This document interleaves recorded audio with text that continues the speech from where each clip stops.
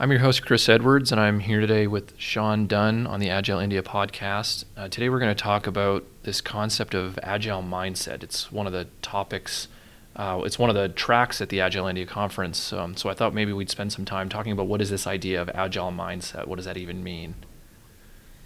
Yeah, this is a phrase we're hearing a lot right now. Agile is a mindset, and I think fundamentally I agree with it. I personally, having been an Agile coach, was never a big fan of the processes that we associate with Agile, whether it's Scrum or Kanban, and believing that all we need to do is implement the process and we'll reap the benefits of it.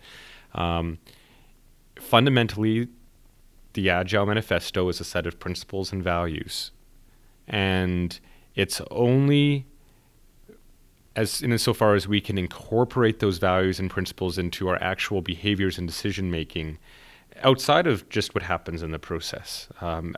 All the other millions of decisions we make as programmers and leaders in QA and other team members on a daily basis, it's only when we can incorporate those values and principles in all our decisions. And to me, that's what we mean by Agile as a mindset. So then if we want companies, organizations to embrace agility beyond just embracing processes and tools and scaled frameworks and whatnot, then how do we help organizations do that? Because I can't just go to someone and be like, your mindset's wrong, change your mindset, boom, now you're agile, right? We need to do something more than that. Yeah, and maybe that's one of these dangers of calling it agile mindset. As you say, your mindset is wrong. Well, that's not going to resonate very well with someone.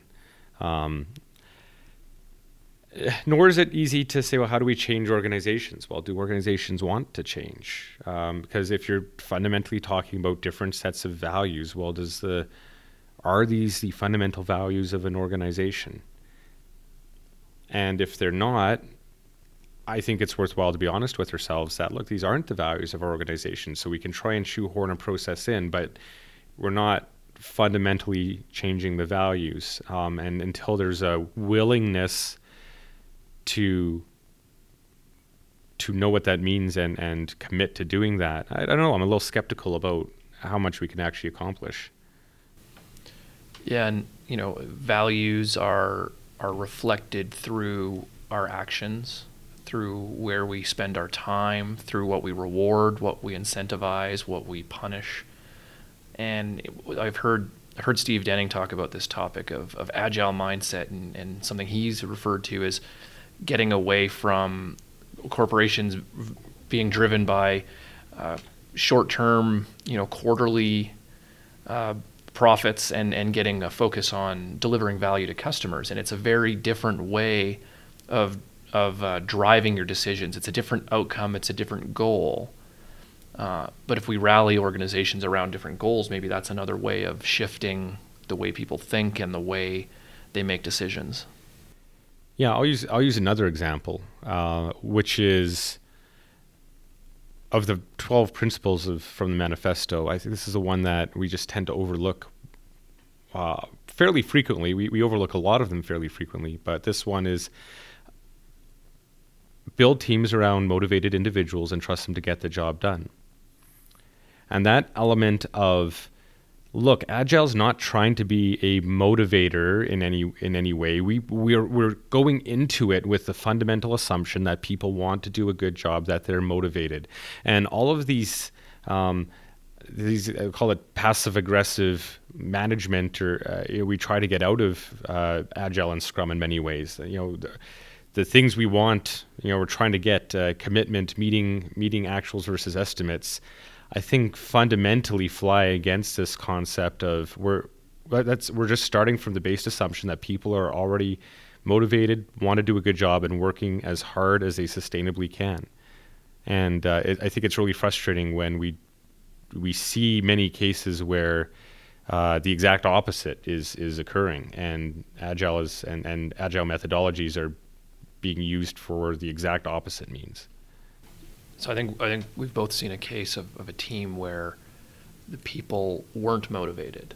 they were working in a context that eliminated motivation, or perhaps they were on a death march. They had unrealistic deadlines imposed on them. You get into a search situation where there really is no possibility to be successful. Now, if you're looking at things from a mindset where people aren't intrinsically motivated, then the conclusion you might have is, well, we just need to put more pressure and accountability onto people. We need to turn up the stress, and that'll motivate them to get the work done. But Agile looks at things from a very different perspective. How do we motivate people? Because I think the problem is not that they're not motivated. I think it's that the environment they're in removes their motivation. It like eliminates it, and now we have to find ways of like restoring people's motivation and returning it to them. And I think of David Marquet when he, in his book Turn the Ship Around, and his phrase is something to the effect of don't try and change the people, change the environment and the context that they're working in.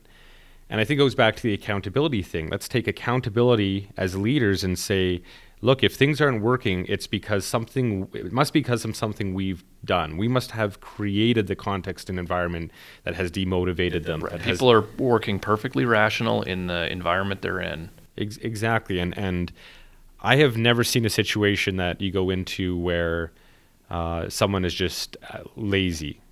They've demotivated, perhaps, beaten down, perhaps, disconnected from their purpose of the purpose of the work they're doing, perhaps.